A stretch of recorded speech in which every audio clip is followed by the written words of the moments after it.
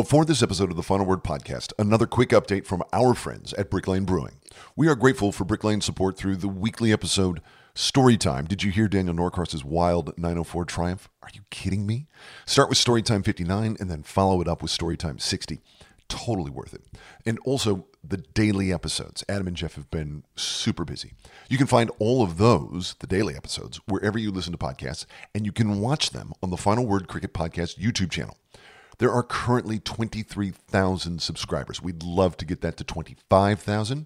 So if you are not a subscriber to the Final Word Cricket Podcast YouTube channel, please stop by, check it out, and if you like it, subscribe, and then you'll never miss a video.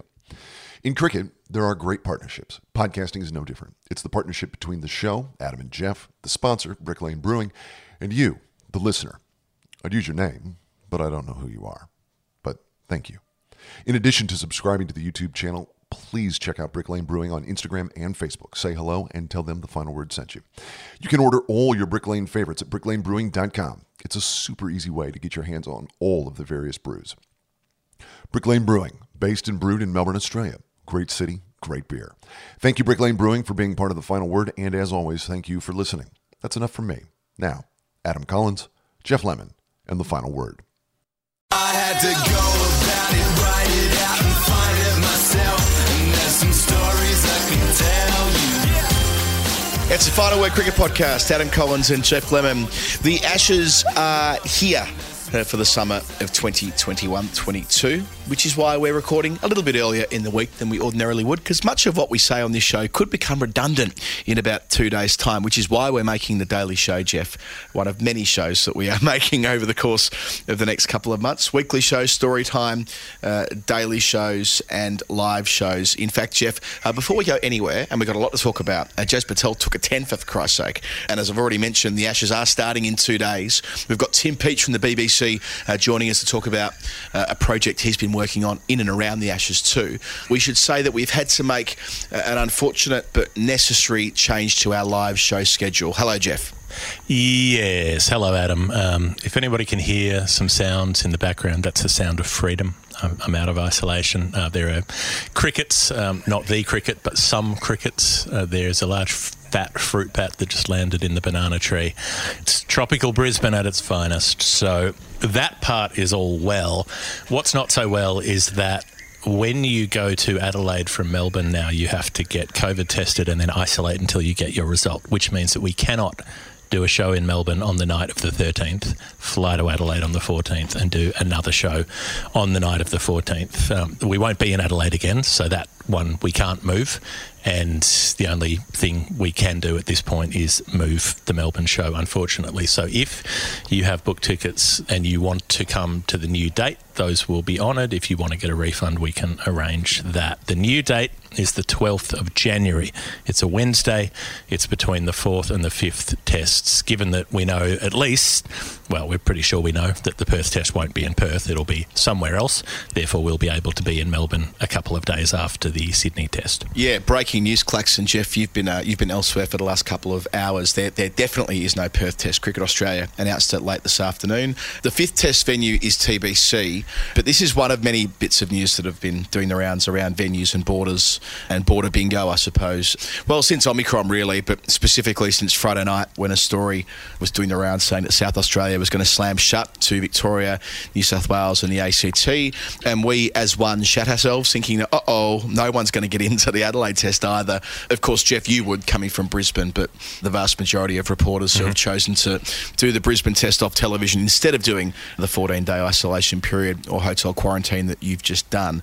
So that was a worry. The South Australian government did hold its nerve, but that extra speed bump, as they described it, with the extra test does mean that we just physically can't do the show on the 13th. But yeah, the good news is the seafarers are fine people and they are going to accommodate us on the 12th, which is 2 nights before what will probably be a day-night test match starting in Melbourne. Or if it's in Tasmania, we will go to Tassie on the 13th, and so it goes. But it won't affect our ability to conduct a live show between the 4th and 5th Ashes test matches at the Seafarers in Melbourne. Yep, and we will be sure to have an extra good time. It'll give us more time to plan and prep it. So if you are free to come along on Wednesday the 12th, please do. If you have any concerns or questions about tickets or timing or scheduling or whatever it is, drop us a line in one of the many ways that you can get in touch with the Final Word. finalwordcricket@gmail.com. We're on Twitter. We've got the Patreon DMs. We've got the Discord. If you can't get in touch with us, there's a problem. It probably means we're dead. So hopefully that's not the case. But everything is going bananas. There's some very entertaining stuff from the WA government before the last nail got hammered in, saying that they should swap with Adelaide and have the Perth test instead of Adelaide so that everyone could go from Brisbane to Perth. A little bit desperate, a little bit late in the day, really just playing for the home crowd, you would have thought. But haven't we had enough of this? The only tough border we want in Australia is Allen at the moment. Yeah, look, it felt like they knew what was coming and they wanted to claw back a little bit of political capital because fundamentally when the Premier spoke last week and declared that they'd need to do 14 days in quarantine, there was physically no way that test could take place. So it was a matter of how they got out of it, CA, and how they announced the withdrawal from Perth, if you like, and that's been done via media release quite respectfully today. But the way I'm seeing this, it just really does confirm everything that we've said about the scheduling of this series for about 3 months now. Queensland, for about 2 hours today, gave the impression that they were going to open their borders at 80% in keeping with what Victoria, New South Wales and the ACT did. Anastasia Palaszczuk, the Premier of Queensland, put out a tweet saying there's going to be huge news at 2 p.m. and we're all thinking, well, you know, they're at 78.6% double vaxxed. There's a pretty high probability they're going to hit 80% the day before the test or the day of the test, which would mean that people could cross the border and be part of it in Brisbane this week. Instead, the announcement when it was made at the press conference was that they won't be opening the borders until the day after the Gabba test, which is kind of cruel and unusual punishment for cricket fans from around the country and us professionally as well, I suppose. But it's not really about us. It's about the fans who could have gone to Brisbane at the last minute, and I'm sure many thousands would have done so, given it would have suddenly become the first open test match for a couple of years since COVID.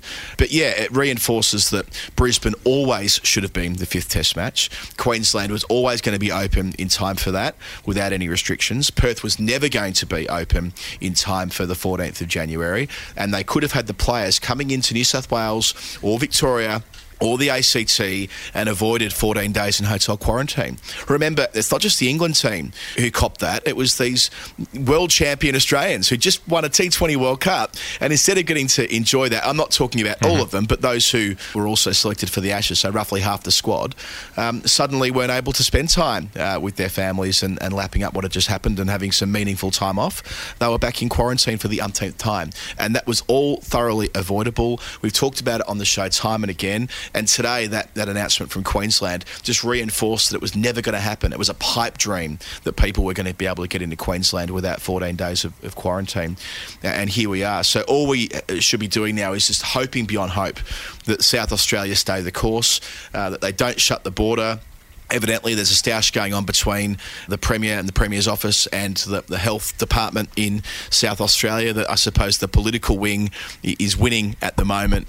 And from here, we just have to hope beyond hope that South Australia stay the course and retain the position that they expressed on Saturday morning. Otherwise, that test match will unfortunately be affected by COVID as well in ways that we didn't expect before Omicron. So fingers crossed things stay as they are in Adelaide. Not least, Jeff, because we've got a live show that's still going to take place there on the 14th of December with Stephen Finn, 3-time Ashes winner, and we'd love that to go ahead. And it should, really. There's no reason from here that things will change in South Australia. But yes, it's been a scrappy week. Just when we thought all this stuff was behind us, there's been another week of talking about state borders when, I mean, I wish we were talking about anything other than that 2 days before an Ashes series is about to start. Back we go, back into the mire. We're just living the same year over and over again. And as you say, a lot of this could very easily have been anticipated, and CA are not always fans of doing that.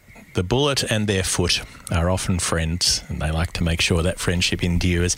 Anyway, Can I just jump in and say, I just want to say one more thing on this. I sincerely hope the reason why the Gabba test is in Brisbane this week isn't related to some bullshit, we'll fucking get him at the Gabba.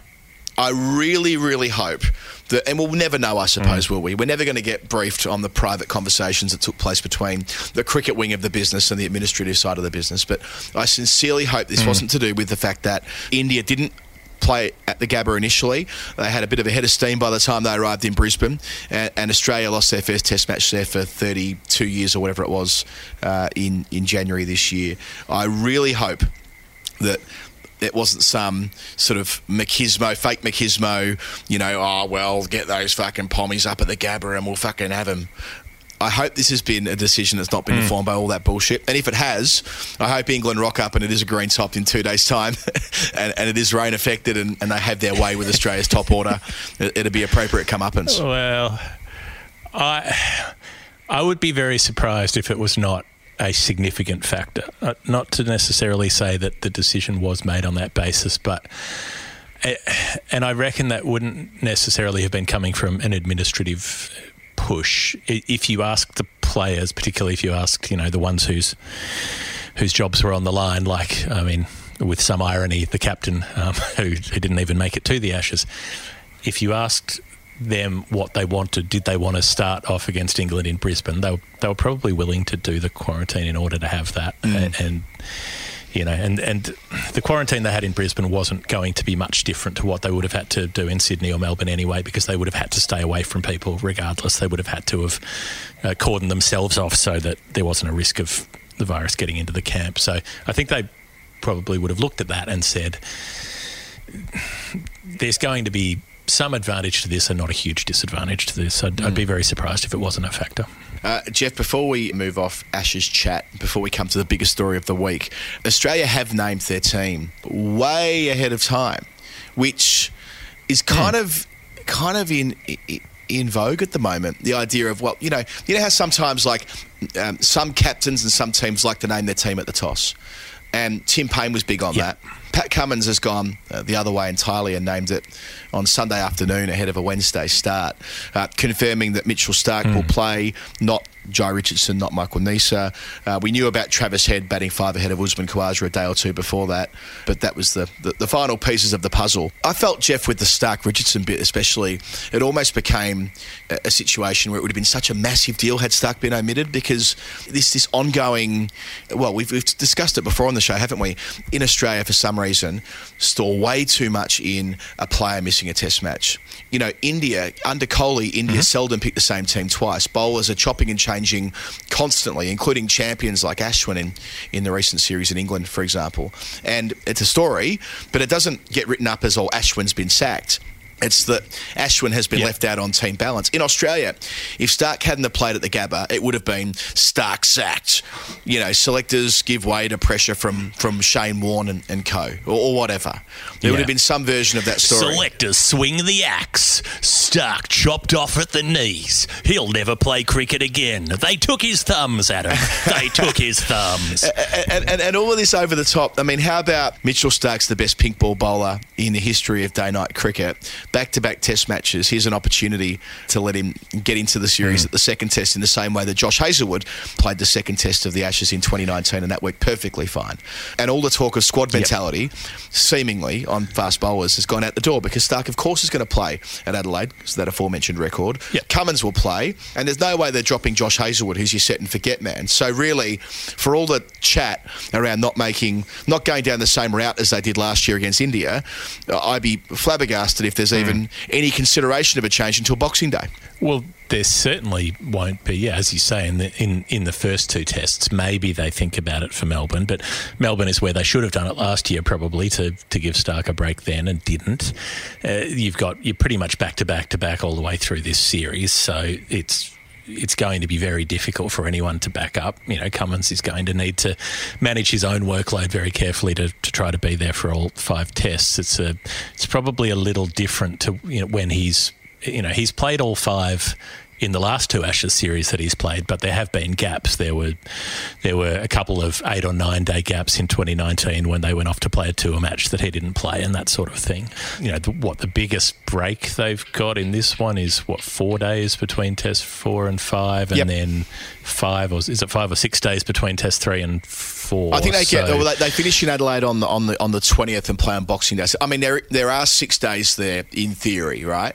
But still, I mean, that's complicated by the fact that the squad spends all that time together through Christmas anyway, right? They don't go their separate ways. They all go to Melbourne and all the rest of it. So, I mean, it just felt sensible to me that with Michael Neser in the squad and with and with that experience at the Gabba, on a pitch that's almost certainly going to suit a bowler like Neser, and we'll come to the pitch in a minute, or Jai Richardson, the player in form right now, that there was an opportunity to... And the player who bossed it up there when he played his first test. Yes, that's correct. A couple of years ago. That's exactly right. There was a chance to... sort of walk the talk of squad mentality and not be cowed by Warne and co. and say, no, Mitchell Starc's playing next week. This week we're going with this team because we think it's a better mix. And also a chance to bank themselves some credits, some rest credits, to put a bit of rest into one of their main 3 early so that they could then have a bit more room to shuffle later. Yeah, that's right. I mean, that's right. It's an investment in the future, isn't it, when you do something like that? And I used the Josh Hazlewood example, who in 2019, they knew exactly how they were going to play that. They wanted Hazlewood coming in for Lords with an extra week under his belt to be able to play the next 4, and so he did, and did it magnificently, taking his wickets, I think, at 21 through that series, and was crucial in the 4th Test match when, they needed someone to stand up on that final day at Manchester. It was the guy who had a bit more rest from earlier in the series, and so it goes. But yeah, I mentioned the track before. I mean, there's that annual photo of the pitch at the Gabba 2 days out where we all go, ooh, and we all get very excited about the green top. Green Mamba. Just the difference. The difference this time is, Jeff, is that according to the forecast, that pitch is going to live under covers for the next 2 days. I mean, you're there right now. You're there in Brisbane right now, and you're experiencing the climate. And maybe I can't hear any rain on the roof that you're sitting underneath. But, I mean, the forecasts are for 2 more rainy days, which could mean that the pitch does retain that green tinge going into the first day and could have a fair bit more juice in it than otherwise would be the case. I still don't think it's going to happen. I just think we've been burned too many times before. It's the old George W. Bush, fool me once, shame on you. Fool me twice. Well, you're not going to fool me again. By now, this is about fool me about 13 times at the Gabba. There's always, I noticed that Crash put up a photo about 5 days out saying, oh, it looks green. Yeah, of course it looks green, Crash. It's 5 days before the Test match. They will mow it more. It's rained a little bit the last 2 or 3 days, but mostly it's been pretty fine. There's been some sun. I just think maybe it'll be a bit sticky and a bit stodgy like it was in 2017 with that slightly underdone wicket, but I don't think it's going to be seaming around. I think everybody's getting excited over nothing, but that's what preview episodes are for. Yeah, they are. And I suppose how I'd look at it is that Dan Breddy's got a cracking yarn that's gone up this evening on the Age website, that this Kookaburra ball has been designed, purpose-built, to have more in it than the ball from 17-18. So they were worried that the Kookaburra in 17-18 didn't swing and seam for long enough, so they've added, and I'm, shorthand here, an extra layer of lacquer. And they reckon that extra millimetre could make the ball behave more like a Duke's ball. Now, because Australia have named their 11, coming back to that a moment ago, Marcus Harris, nicker. Travis Head, nicker. Cameron Green, not yet established. Alex Carey, on Test debut. David Warner, record recently against England, albeit in England, very different circumstances, but nevertheless, that'll be a factor. And then you kind of got your stars in, your established stars in Steve Smith and Marnus Labuschagne on his home ground, who played an extraordinary innings on a green top in Shield cricket a couple of weeks ago. The reason I raise that is that so much goes into Nasser Insane 2002 Gabba bowling first. Because that day when the coin came down on a hot day, well, that day it was Langer, Hayden, Ponting, Damien Martin at the peak of his powers, Steve Waugh, the captain, at 5, Darren Lehman back into the team at 6, and Adam Gilchrist, you might have heard of him, batting 7. This is not that Australian team. If this track looks like it might have something there for the quicks on morning one, anything at all, armed with the idea of it being a cricket ball that is going to be a bit more giving than the ordinary kookaburra, which, as we know, is kind of a flat thing that deflates after about 12 overs. But if this ball is, and I assume they're practicing with them, has a bit more to it, if I were England, I'd be playing to my strength. If I were England, I'd be going, look, let's roll out a bowling attack of experienced outside edge hunters. Anderson, Broad, Wokes, Robinson. Fucking play them all. In the same way, talking about squad rotation, you will need a holding bowler at Adelaide. We know that for the day session, so that's why Leach would be in calculations there. And we've seen extra pace with the pink ball can be a big factor as well, thus would. But I would just go, look, first test at the Gabba, not a free hit, I'm not putting it quite in those terms, but play to your strengths, England. Play all of your seamers who are experienced, all in great nick, against an Australian top order who like to nick it and are not, I would not call them set and forget in terms of where they've been put in the order. This isn't 2002. I'd love to see something bold like that. I'd pop them in. Yeah, okay. Well, you know that I've talked many times before, and I won't go into depth about it again, about how there is a massive amount of confirmation bias about losing the test when you bowl first, as opposed to losing it when you bat first. No one roasts a captain who chooses to bat and loses. No one says, oh, they lost because they chose to bat. Nasser Hussein's team got bowled out for, I think, 94 in the fourth innings of that match.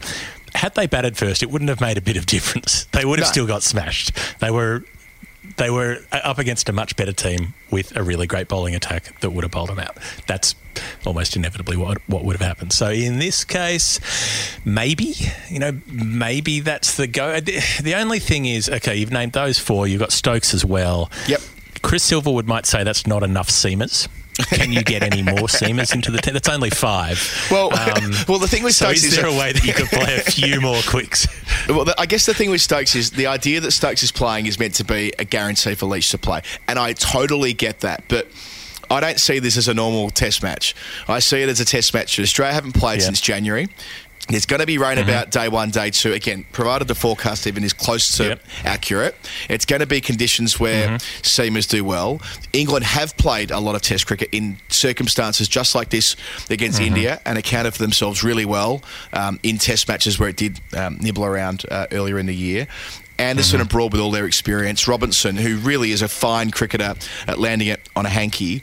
And then Chris Wokes, who, on the evidence of what we saw against India at the Oval, is right there at the moment. He is bang on the money, Chris Wokes, right now. He is fit as a fiddle, and that's important. So I would think that you wouldn't do it for the second test because, again, you do need a spinner at Adelaide, I think. But I think as a one-off push, I would sincerely consider it. Maybe the reason Root won't back that in is because he actually did this at Adelaide in 2017. I think people misread Adelaide more than misread Brisbane. I think at Adelaide, people get a bit ahead of themselves by playing their most seam-heavy attack they've got, and they undervalue the importance of a spinner. All you need to do is look at the record of Nathan Lyon. But they also bowled poorly. They did. I mean, Root got let down. They bowled too short. He put Australia in. Yeah, Broad and Anderson bowled short all through the first session and barely pitched the ball up at all. So what can you do? I would counter your suggestion with this. In 2013, when Mitchell Johnson went nuts at the Gabba and was scary, people remember that. They sort of don't really remember that he only took 4 wickets in that innings. He didn't rip through it. But who was the second most influential person in that England innings? It was Nathan Lyon, who bowled really well and who got bounce and who picked up Cook and Pryor in quick time. Bell around the corner. Another one, I think, in the middle order.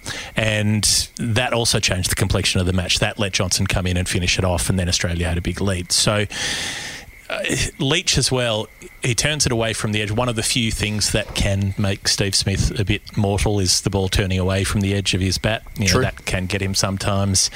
I think having that option, if Smith gets on another one, like they've got to focus on him. He's going to be the key piece at Brisbane as he was last time around. And so I think having the variety of a spinner at Brisbane where you can get a lot of bounce and where you do have a left armer turning it away could be more valuable than having your fourth quick looking for the outside edge. Yeah, I definitely see that point of view as well. Smith has statistically got a record against left arm finger spinners, which isn't as good as any other discipline, if I recall correctly. So that might be how they frame it up as well. And I reckon in 2013 it was the fact that it was day 2, it was quick, it was a cauldron, it was cloudy, it was gloomy, it was kind of that middle session of day 2 that you're referring to. On day 1 it was blisteringly hot and Stuart Broad took 5 for spit. So it's obviously hard to compare. 6 for, was it? So you can't really compare series to series, team to team. I'm just thinking about this particular Australian 11. Looks to me, and again, it's no reflection on Travis Head and Marcus Harris, by the way. It's just the fact that neither of them have quite cracked the code at test level yet. They might this series, and good luck to them if they do. Likewise, Cameron Green.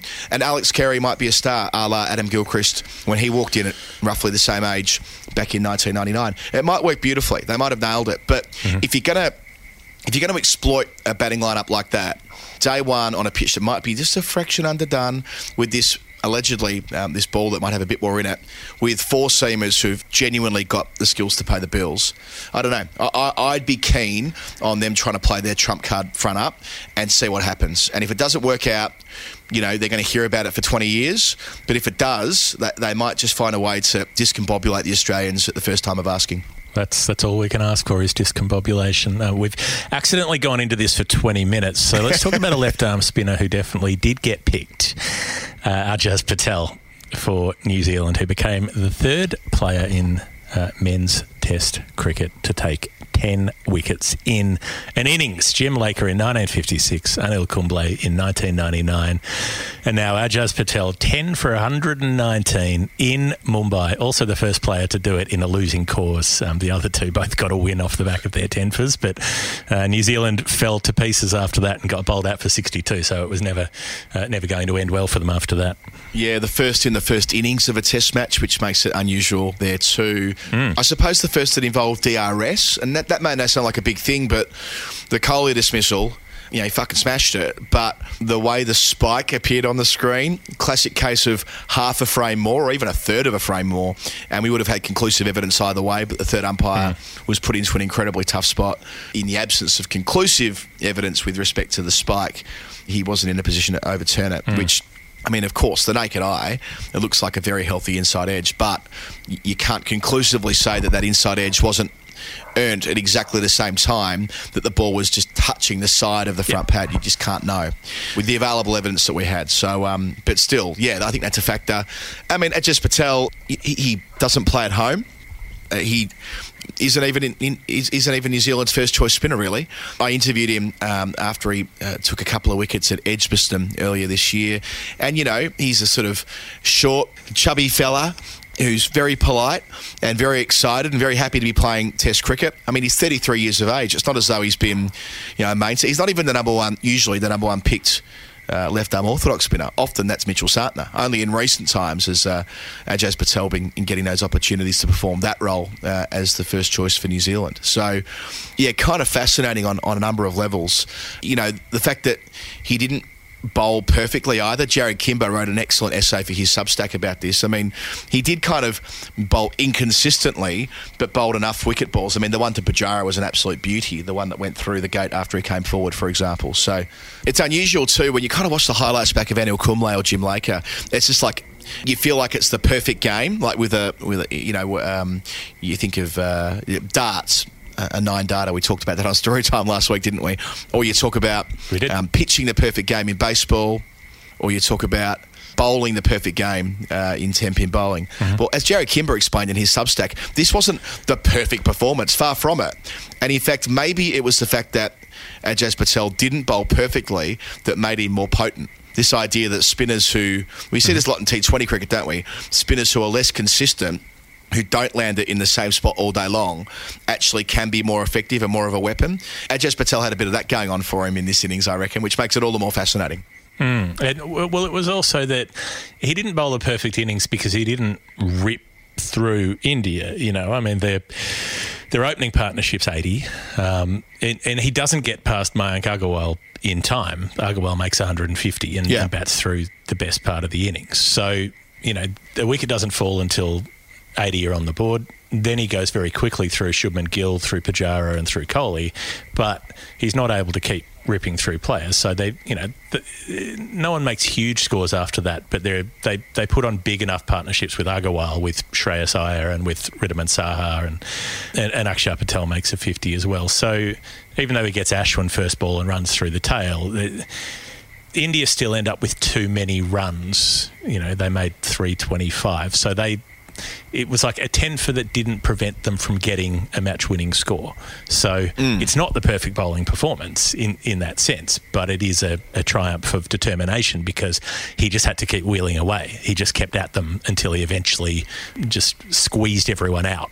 Yeah, I think that's right. And I love as often is the case with Test cricket, I think we talked about this with the draw last week at Kanpur, when something special is happening, the text messages will start flying around, put on the cricket.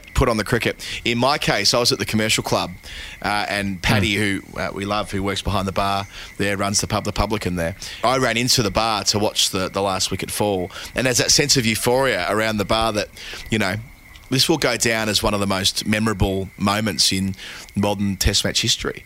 It's difficult to place it, isn't it? Because it was in a losing effort, as you said before. It wasn't the perfect performance. It isn't Jim Laker turning it square on a dust bowl at Old Trafford and, the highlights that ensue. It isn't Kumble doing it against Pakistan, which was such a big thing in 1999. It's hard to know where to exactly place it, even against other sports. I mentioned those examples before. I mean, the perfect break in snooker or whatever it is, the 9 perfect darts.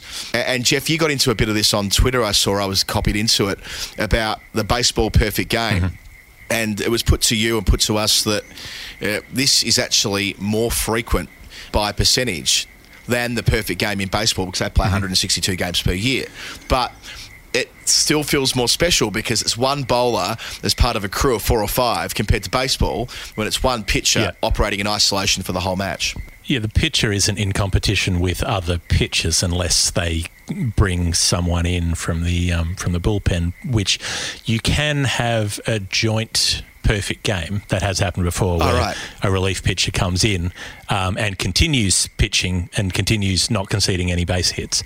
So there has been at least one instance, I think, of a shared perfect game. But I think it was Gideon Haig's description of it as bowlers are carving up the one pie between themselves, whereas batters have the sky's the limit. They can keep running up runs as much as they want. So making 100 is often equated to taking 5 wickets, but in a way it's not, because if you're making the 100, unless it's in a constrained limited overs chase, you're not usually dealing with someone else taking runs away from you that you then can't score. But that's how it works with wickets. If one other player takes one, then the quest for 10 fails. But you also want any player to take one as soon as possible, because you want to get the team out. So, it's very different to the Laker and Kumble ones. They're both bowling in the 4th innings with plenty of runs to defend. They're attacking weapons. This is India in the 1st innings at home. This is effectively a defensive bowling display. This is trying to limit the damage, but also getting rid of every opposition player at the same time. Yeah, I suppose the fact that it happened in the same match where Ashwin put on a clinic. Ajaz Patel takes 14 wickets. Ashwin takes 8, including his 300th in India in Test cricket, which is just a staggering stat that he passes along the way. But Ashwin couldn't have bowled much better, really. And Giant Yadav, who we've referred to recently as being part of that 2017 series against Australia in India. Yeah, Ashwin, after, as I mentioned before, missing out on all those Test matches in England, he's not lost a single thing, as we've seen in this series so far. Well, let us say, well done, Ajaz Patel. From the final word, we have enjoyed your work, enjoyed watching you in England earlier in the year, and now you've done it. As a little foreshadowing, because we're going to hear from Sachin Tendulkar, not in person, but passed on later in the show. Cheeky tweet from Sachin. He said, what a great Test match. Indians took wickets in all 4 innings. Oh, gosh. So they're trying to claim him already. Despite the fact that Ajaz Patel speaks with the most broad New Zealand accent you're ever gonna hear. I know he was born in Mumbai, but he's very much a Kiwi. Anyway, but well played, Sachin. Anyway, Jeff, I think we have now done enough talking for the time being. But before heading off to a break, we should do some more talking, but do it instead in the form of a game we call Nerd Pledge. Nerd Pledge. Yes, it's a game that we play with the lovely people on our Patreon page. They fund the show. They're the reason this show exists, and they do it by sending us contributions. And some of them may send us a normal denomination of currency that doesn't have a significance particularly. It's a Julio pledge. They're not nerds, but some people send us a very specific number, a number that relates to cricket in some way, and we have to work out what it means. For instance, Nerd Pledger this week is Ben Finn. The number is £2.73 coming in from the UK. So 2.73, which could mean any range of things. Could mean 273, 2.73, 27.3. But Ben sends a clue saying, had it been possible, my pledge would have been 2.728. So it's rounded up. Okay. Well, we've both had a swing at this, and I like how we've interpreted it differently as well. So 2728, I've gone with 27.28 with the bat. That was my sort of first instinct. It's a shame in a way, though, Ben, that it wasn't just 273 straight up, because had it been, I could have told you a lot about dusty old bastard Hopper Levitt. I hope that someone pledges 273 into the future without a clue, because that will mean I can tell that rather interesting tale of a man who played one test match in 1934. Alas, 27.28 is the batting average of... If I can just intervene there, could we try to give Joseph Gordon-Levitt the nickname of Hopper from now on? Would that stick? I think I said to you already that his show, Mr. Corman, that was on Apple this year, is my favourite television show of 2021, and it's already been cancelled for 2022. He's not been renewed. Anyway, poor old Joe. He's one of my favourite people in all the entertainment industry. He's smart, got a good heart. Lives in New Zealand now as well. Did you know? Okay, let's not talk about Joe Gordon-Levitt. Instead, let's talk about Alex Hales. His test batting average was 27.28. But even now, I feel like that was just a missed opportunity for England. I'll explain why. He played 11 test matches in 2016 and was never able to nail down a spot. Actually, he made his debut in the Boxing Day test of 2015 as one of the myriad partners that Cook had after Strauss finished up. That sounds bad, doesn't it? One of the myriad partners that Cook had. Like, he was just rotating through them like he was on a Tinder run. But yeah, he got a couple of starts on test debut, got 60-odd when batting at Cape Town in that Ben Stokes test match the following week. So, he's the logical guy to play in the home summer against Sri Lanka when Sri Lanka arrive. He had an okay enough series in South Africa and started the county season really well in 2016. Now, I was covering those test matches against Sri Lanka, and I just kept writing about Alex Hales repeatedly because he was such a fascinating character to me. The man who England overlooked for the majority of the 2015 World Cup, despite looking like the most capable 50-over batsman they had until the bitter end when they were effectively bounced by Bangladesh in that quasi-quarter-final. And now he's getting this opportunity at test level. But why I was so interested in him was that he wasn't batting like a white ball player. He was batting for hours and hours and hours. He started the series at Leeds when England lost, I think, 4 wickets in the first session. He batted pretty much all day to make 86 from 206 deliveries. Then the next week at Durham, much the same. England lose early wickets and Hales sticks it out, making 83 from 145. So a fraction better in terms of strike rate, but performing a similar role. Then at Lords in the third test match, which was rain-marred, he got actually he fed into the narrative that we've discussed a lot with Adam Voges getting bowled from the no ball that wasn't. That also happened to Alex Hales. I think it was Nawam Pradeep bowling, and he was called as having sent down a no ball that bowled Hales on about 70 odd, and it was shown afterwards on the slow mo that he hadn't overstepped, but there was no recourse. Sri Lanka performed a little protest on the balcony by turning their flag upside down and sticking it on the edge of the Lord's balcony, which I thought was quite creative at the time.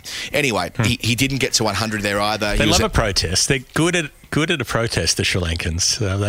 They may have had a greater range of creative protests than any other team. Including the pool party, of course. But then Angelo Matthews, who I think was still captain of Sri Lanka at the time, blew his front pad off for 94. But still, that series, 86, 83, 94 in 3 tests, they've won 2-0. His spot's safe. He's probably England's second most important player in that series behind Johnny Bairstow. And you're thinking like they've finally worked this out. They've got the post-Strauss partner for Cook. Left hand, right hand. Nice tall player. has gears to go through, but can also bat slowly, which is just as important, I suppose, when trying to bed down a reputation as a red ball player when you started off playing in limited overs teams. But then the wheels kind of fell off against Pakistan. Their left-arm seamer, specifically Mohammad Amir, got him out a number of times, but he didn't get him out at Edgbaston. At Edgbaston, England were in the third test, a great series. It was drawn 2-2. A Desmond, as people like to say. He made 54 in the second innings, batting with Cook when they wiped off the deficit of 100-odd from the first innings, which ended up being instrumental in England having a famous come-from-behind victory there to go 2-1 up in the series. But the problem was he had a double failure at the Oval to finish, and that was it, the end of a 7-test match summer. And England being England, they'd have sacked him then and there. And he never got an opportunity to play test match cricket ever again. He finished up with 573 runs, made 5 half-centuries in 11 tests. A strike rate, I mentioned before, quite low at just 43.84, especially given that reputation, given what we've seen him do in white ball cricket. He got on a bit of a roll in 2017 in all 3 forms for Notts, and I think I wrote a piece for Cricinfo arguing that they should pick him at number 6 for the Ashes. They should pick this guy actually to bat lower middle order and see what damage he can do, but they went with James Vince for the final batting spot in that team, and Hales has had his fairly well documented struggles ever since, let's be honest. I mean, before the 17-18 Ashes there was embargo. Of course there was the drugs incident that saw him omitted from the 19 World Cup squad.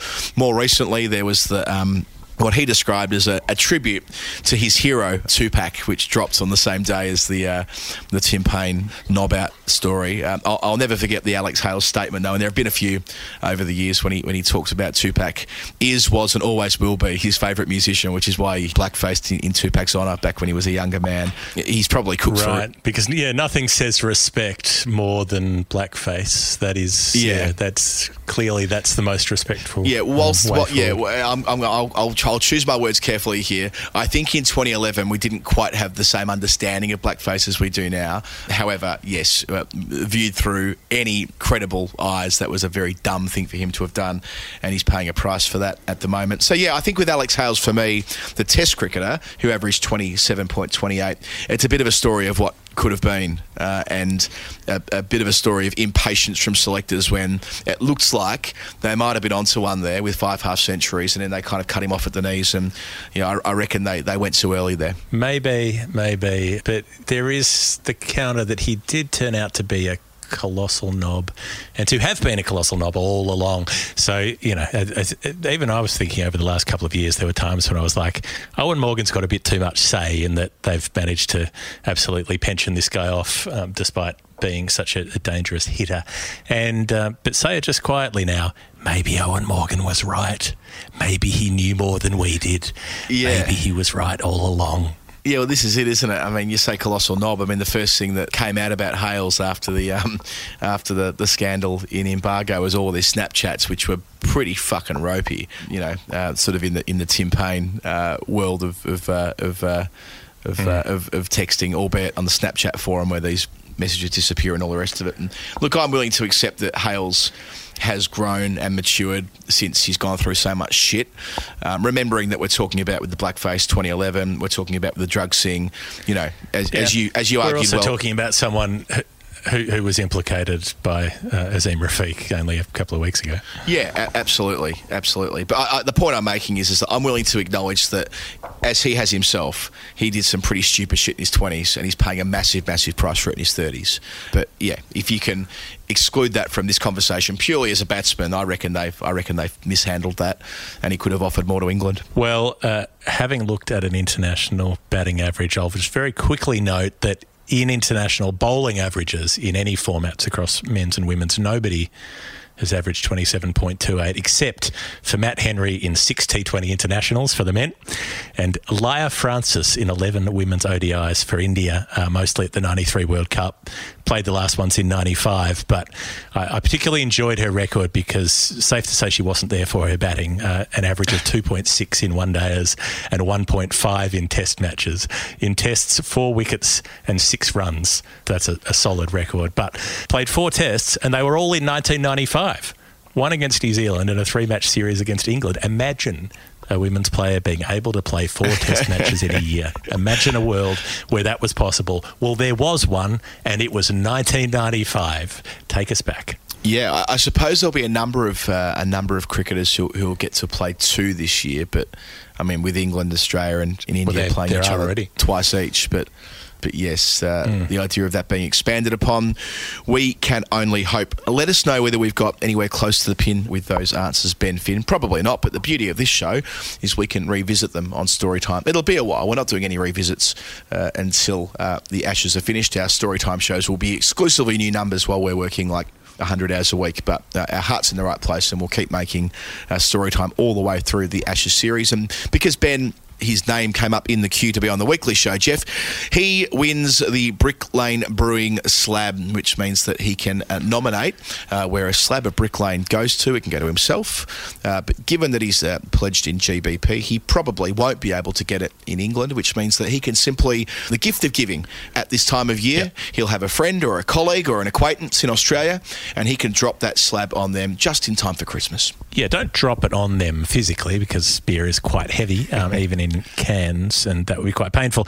It's up to you to work out the economies, Ben. You could book a flight to Australia and come here in order to get the free slab, but that may not be a good economic decision on balance. But you can send someone else this case of Brick Lane. They're particularly interested in making sure people know about the One Love Pale Ale, which is all about bringing people together in the Australian summer. And another bit of good news is that anyone else can get 15% off if you go to the website. The link's in the show notes, and you put in the code, and the code is MARSH182 in honour of Sean's epic 182 in Hobart, where we may see a test again, and that will get you a sweet discount.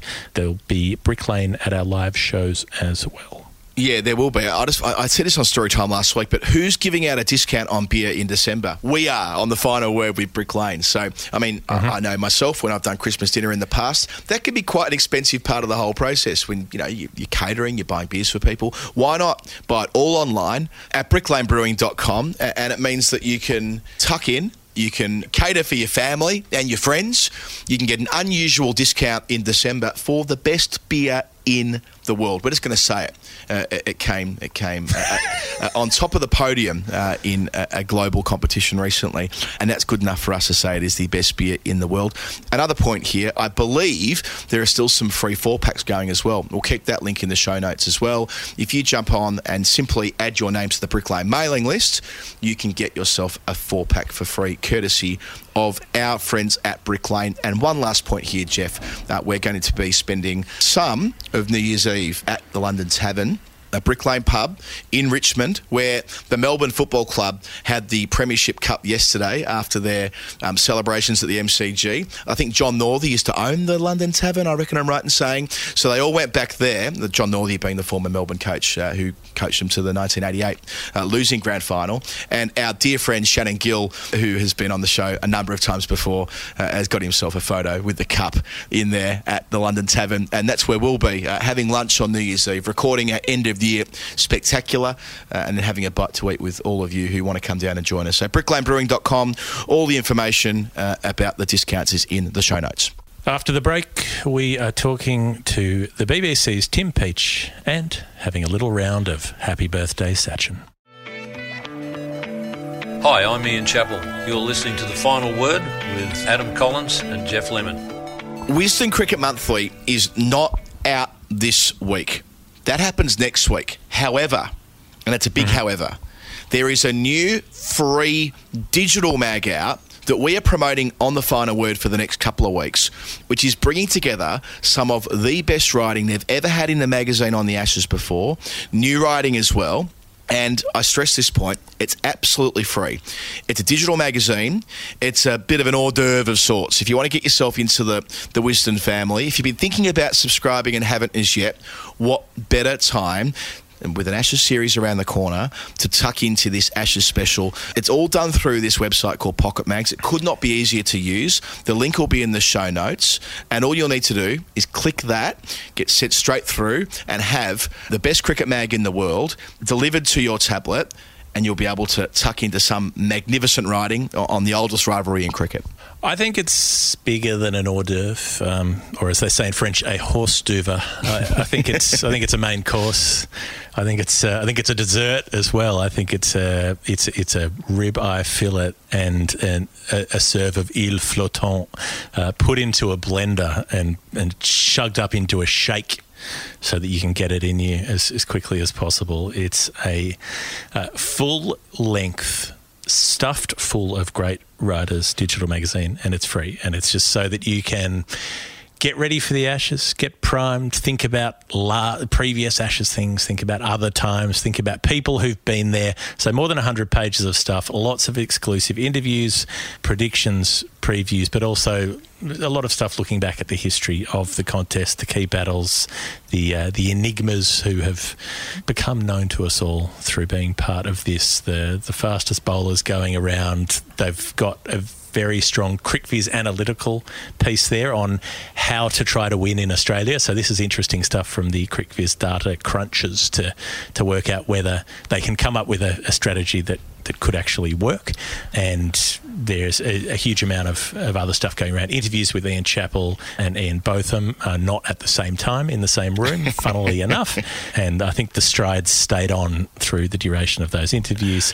Tales about Ray Lindwall, about Bob Willis, about Dennis Lilly, Steve Smith, and all of the characters who've marked this contest. And I've got to say, Jonathan Liu's alternative history around Shane Warne is in the magazine, and that might be the best and funniest cricket piece I've ever read in my life. So on that basis alone, please download this magazine.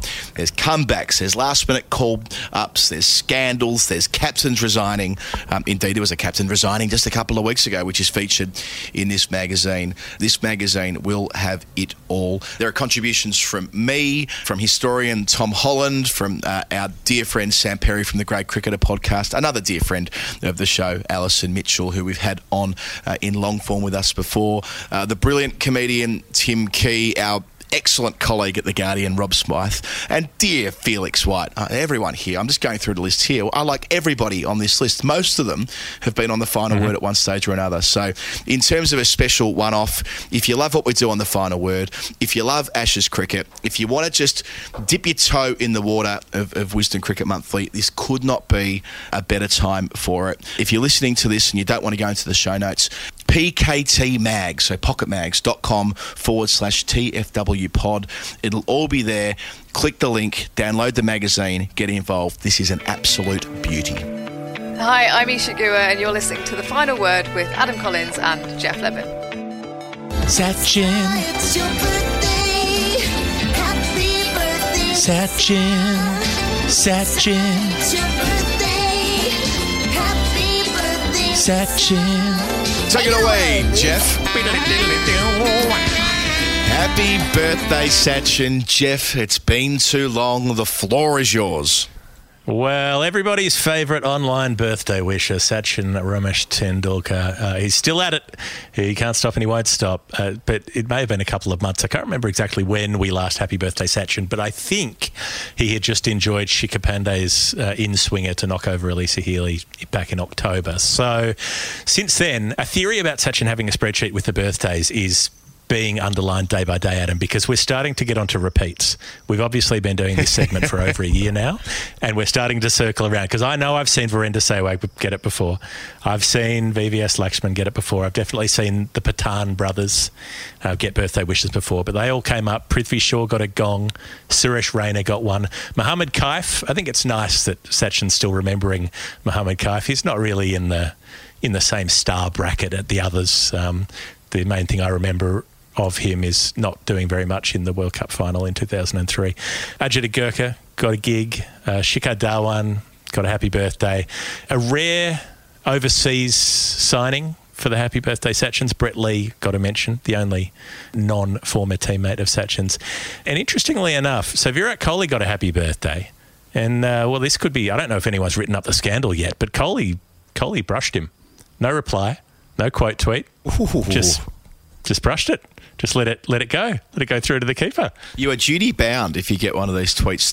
The etiquette is to quote tweet, isn't it? I mean, you know, I see the way that Harsha has to triage the happy birthday tweets when he finishes another lap around the sun, and how diligent he is at effectively quote tweeting the people who, you know, you've just got to. He's not quote tweeting, you know. I'm not so crude as to send him a birthday tweet. I send him a little WhatsApp because he's a close personal friend of mine. But for those who do, I just started using close personal friend. I can't stop using it. It's a thick of it thing. But you know, those who do the public display of affection to someone like Harsha with the 10 million followers and all the rest of it, he needs to do the bit. The fact that Coley hasn't done the bit with Sachin, that to me actually is a story. That is a yarn. Someone needs to chase that up. Is there a division between the greatest that there ever was and the man who might be his successor? Probably already is.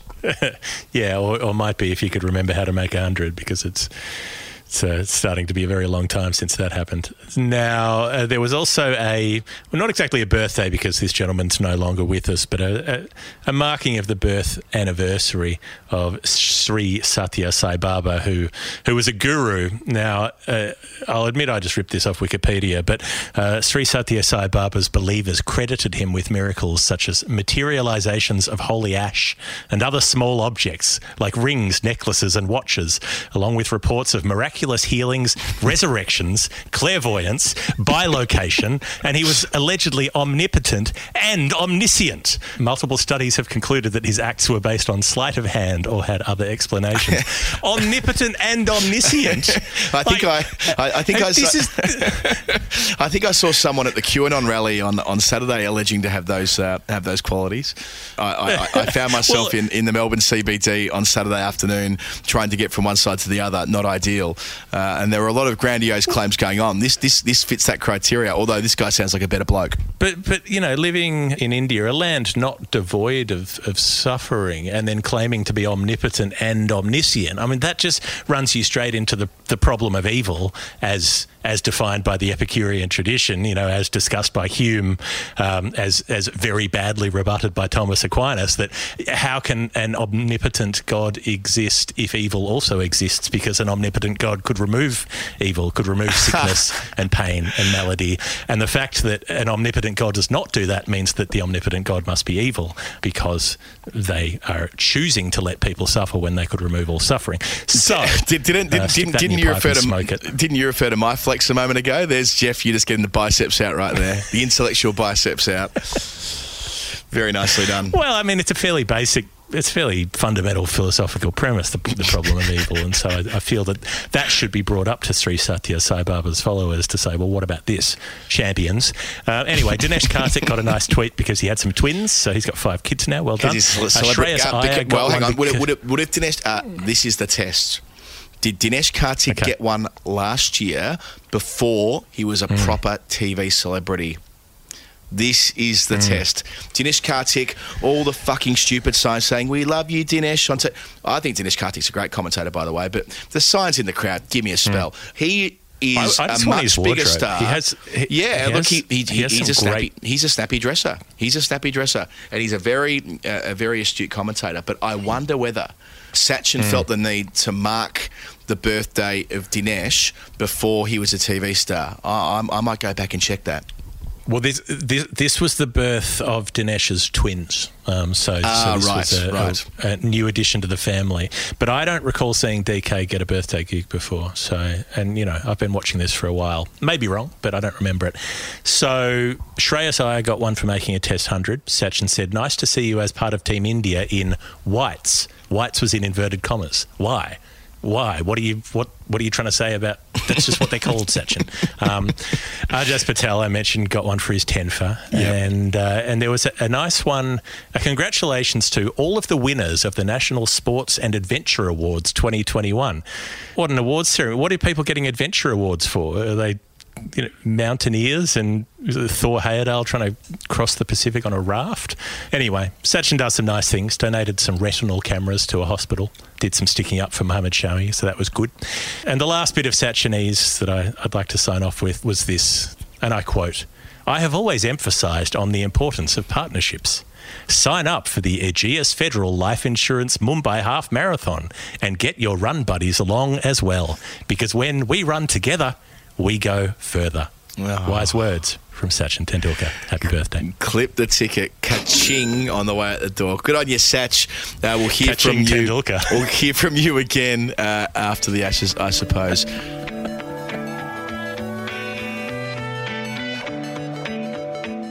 All right, final piece of the puzzle on the final word today. We are with the BBC's Tim Peach. Peachy works across BBC 5 Live, Test Match Special, the television highlights that you now see on the BBC as well. Welcome to the show, Peachy. And you've been a busy boy.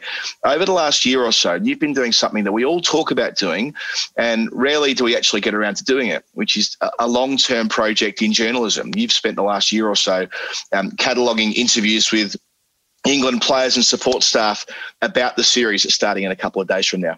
Yeah, we've been really lucky to have amazing access to the England players, the coaching staff throughout the last 12 months, and it's all about the build-up to the Ashes. So we first spoke to Joe Root back in January when he was in Sri Lanka. He just scored a brilliant 100.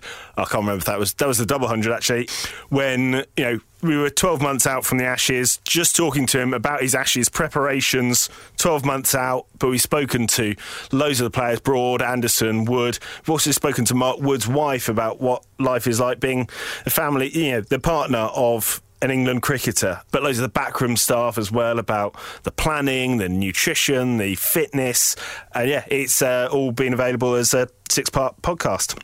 Have you been able to stumble on any sort of patterns or trends or conclusions from these interviews? I mean, I know sometimes with longer term stuff, you can sense a bit of a rhythm to the way that people are thinking, or is it such that you get to hear and you really have no idea as to whether the planning is going to count for naught when they get to the Gabba in a couple of days? So I think there's quite a few elements to it. Certainly, they do so much planning. Part of it is, England, more than probably any other team, play so much cricket. So one of the people we speak to, who's in quite a bit, is Mo Bobat. He is the performance director for England. Basically, the way he describes his job is he works with Chris Silverwood.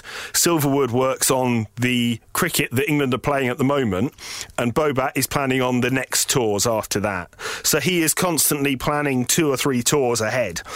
So he and Silverwood started about the same time in 2019, and the first thing they prioritised was this Ashes tour and the World Cup around it. Now, obviously, they didn't know how the T20 World Cups were going to be moved around at the time, but they were their priorities.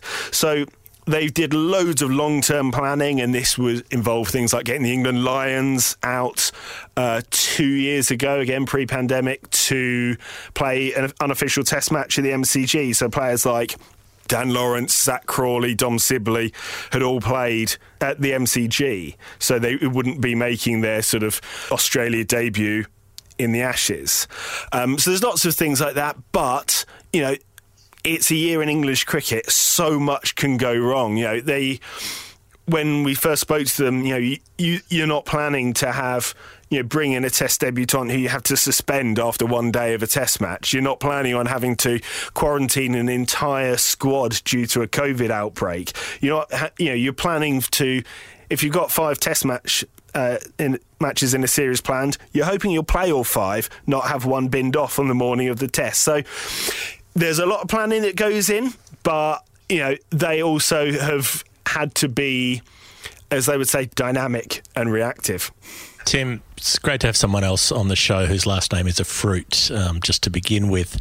But one of the weird things that kept happening this year, and this was something we were quite critical of, was someone like Chris Silverwood talking about preparing for the Ashes all the time. Playing New Zealand, who were playing in the World Test Championship final, was preparation for the Ashes. Playing India was preparation for the Ashes. Everything was preparation for the Ashes. This Ashes was just preparation for the next Ashes. That may sort of gel for someone who's a coach, but for a player, for someone like Root, was he thinking about preparing for the Ashes a year ago in January? Was there anything that he could practically be doing, and was he thinking about that to the detriment of, well, I guess not to the detriment of what he was doing at the time, given he was scoring so many runs? So it's interesting, like speaking to a lot of the backroom staff, it's clear they have got a lot of planning around the Ashes. And when we spoke to Root in Sri Lanka, you could tell he was sort of thinking about the Ashes. And he said, we asked him, for example, had he got a starting 11 in mind for the Gabba back in January? And he said, no, he got a squad in mind. Now, there'll clearly be players who were in his January squad who aren't there. You know, Dom Sibley would be an obvious one. But also players who are there now, maybe Hamid or Milan or Robinson, who weren't in his January squad. But, you know, we spoke to Mark Wood soon after they came back from India back in April. And he said, and this surprised me, but he said, yeah, of course we're thinking about the Ashes. We're planning about it. And he said in India, he did some work with Paul Collingwood on his batting, just trying to face that shorter length, sort of coming up a bit higher that you would expect to face in Australia, which I thought was really interesting. Sort of 8-9 months out of the Ashes, he's already planning for something as, you know, as small as his batting when he's in India. He's planning that already for Australia. So, you know, and you're right, there is a valid criticism of English cricket, and we obviously have to take a large element of that in the media as well, by when there's a 5-test series against India, not seeing that for what it is and looking at that in the Ashes. And you could say this project is the ultimate thing of that, of just talking about the Ashes. But it clearly is there for the players as well. I'm interested in just diving a bit deeper into Ollie Robinson on the basis that you mentioned he was effectively suspended after one day of his international career. Interesting that you didn't think that he might not be part of that initial squad, given he did play and play very well at the MCG in that pink ball first class game the Lions played a couple of years ago. Indeed, it's almost the perfect full circle for them, because it's in all probability going to be at Melbourne, where they finish the series this year with a pink ball test match. But with Robinson and the arc with him, was your sense, documenting this through the year, that even though there was those well-discussed indiscretions when he was younger, that they were always thinking this guy's going to be there in Australia? Yeah, I think so. But, I mean, of the interviews that we did earlier on and before he made his Test debut, certainly in the first half of the year, when people were talking about England's bowling attack, the main sort of narrative of it was having these 3 super fast bowlers that they are going to hit Australia with, and they were Mark Wood, Jofra Archer and Ollie Stone. And it's easy to, you know, people have talked a bit about Jofra, but it's easy to forget Ollie Stone as well, who played the second test against New Zealand, but he also played out in India. In fact, for the series, he did a bit of an audio diary for us of that India series, of when he was, you know, he played, I think, was it the second test, and he was telling us about how he arrived on the morning of the test match and didn't even know he was playing. It was between him and Wokes and, you know, 2 teammates at Warwickshire, and Root just came up to him on that morning and said, right, you're in, mate, well done. So, you know, the narrative was more about those 3 fast bowlers being rotated round rather than, you know, much about Ollie Robinson. And don't forget that Robinson, who spent a lot of time in and around the squad, particularly with the COVID squads from last year, the bigger squads, you know, the same could be said for James Bracey as well, who came in, made his Test debut and didn't perform well.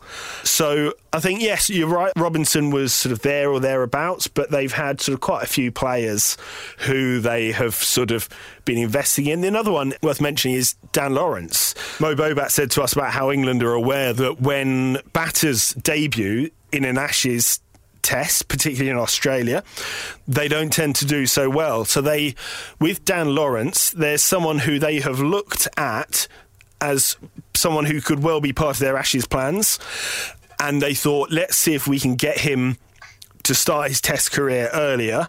He's a great player of spin, so they gave him his Test debut back in Sri Lanka in January. That shows how even back in January they've got their Ashes plans in mind.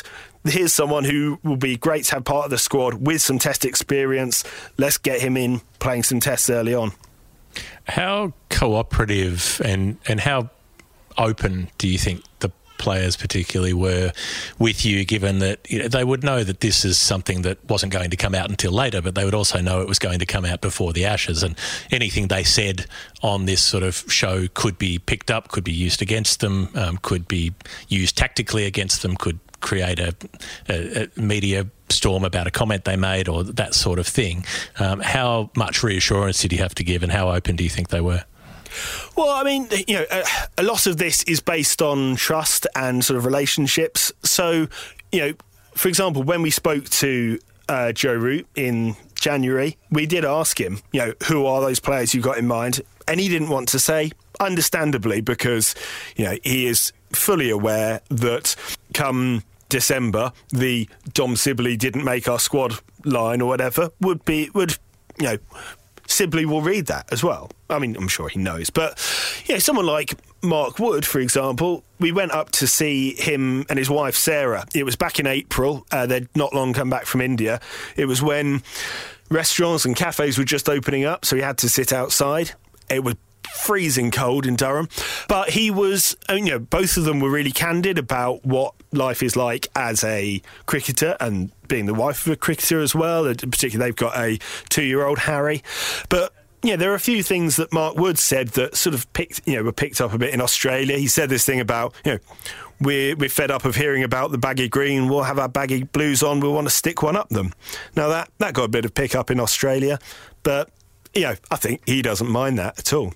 And there are a couple of other comments, but for Mark Wood, the Ashes means so much to him. He took the wicket that won England the Ashes back in 2015. He hasn't played an Ashes test since 2015. He wants to be there.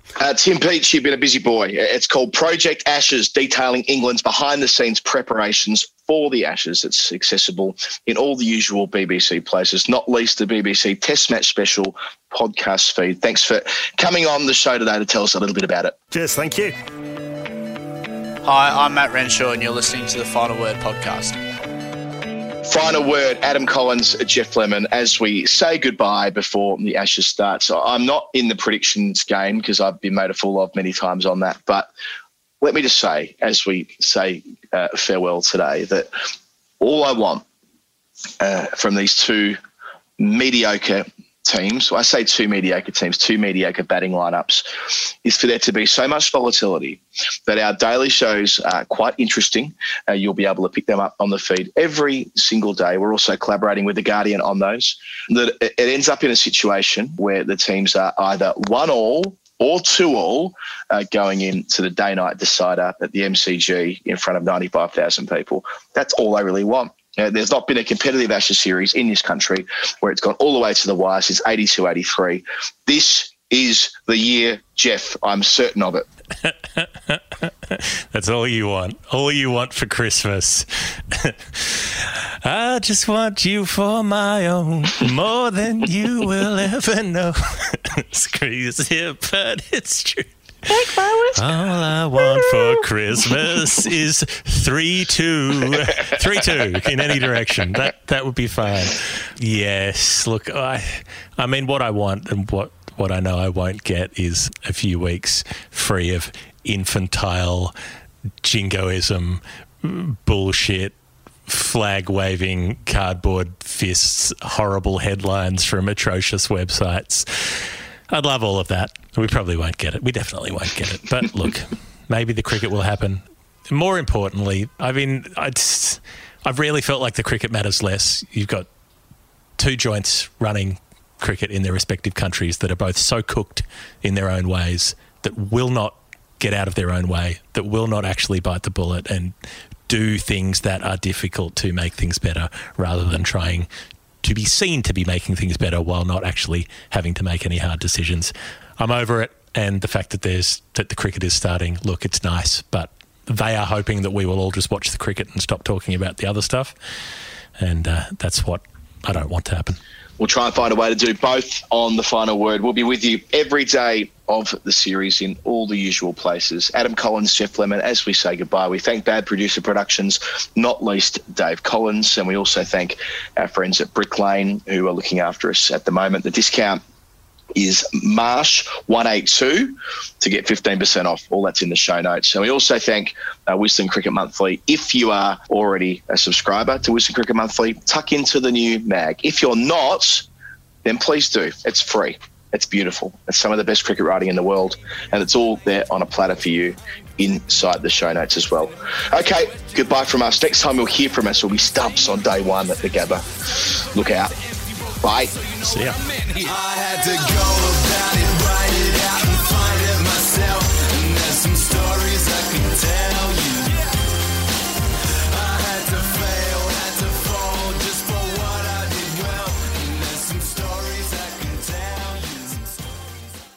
Thanks for listening to the Final Word Cricket Podcast. All of Adam and Jeff's previous episodes are available at finalwordcricket.com, including Storytime 20.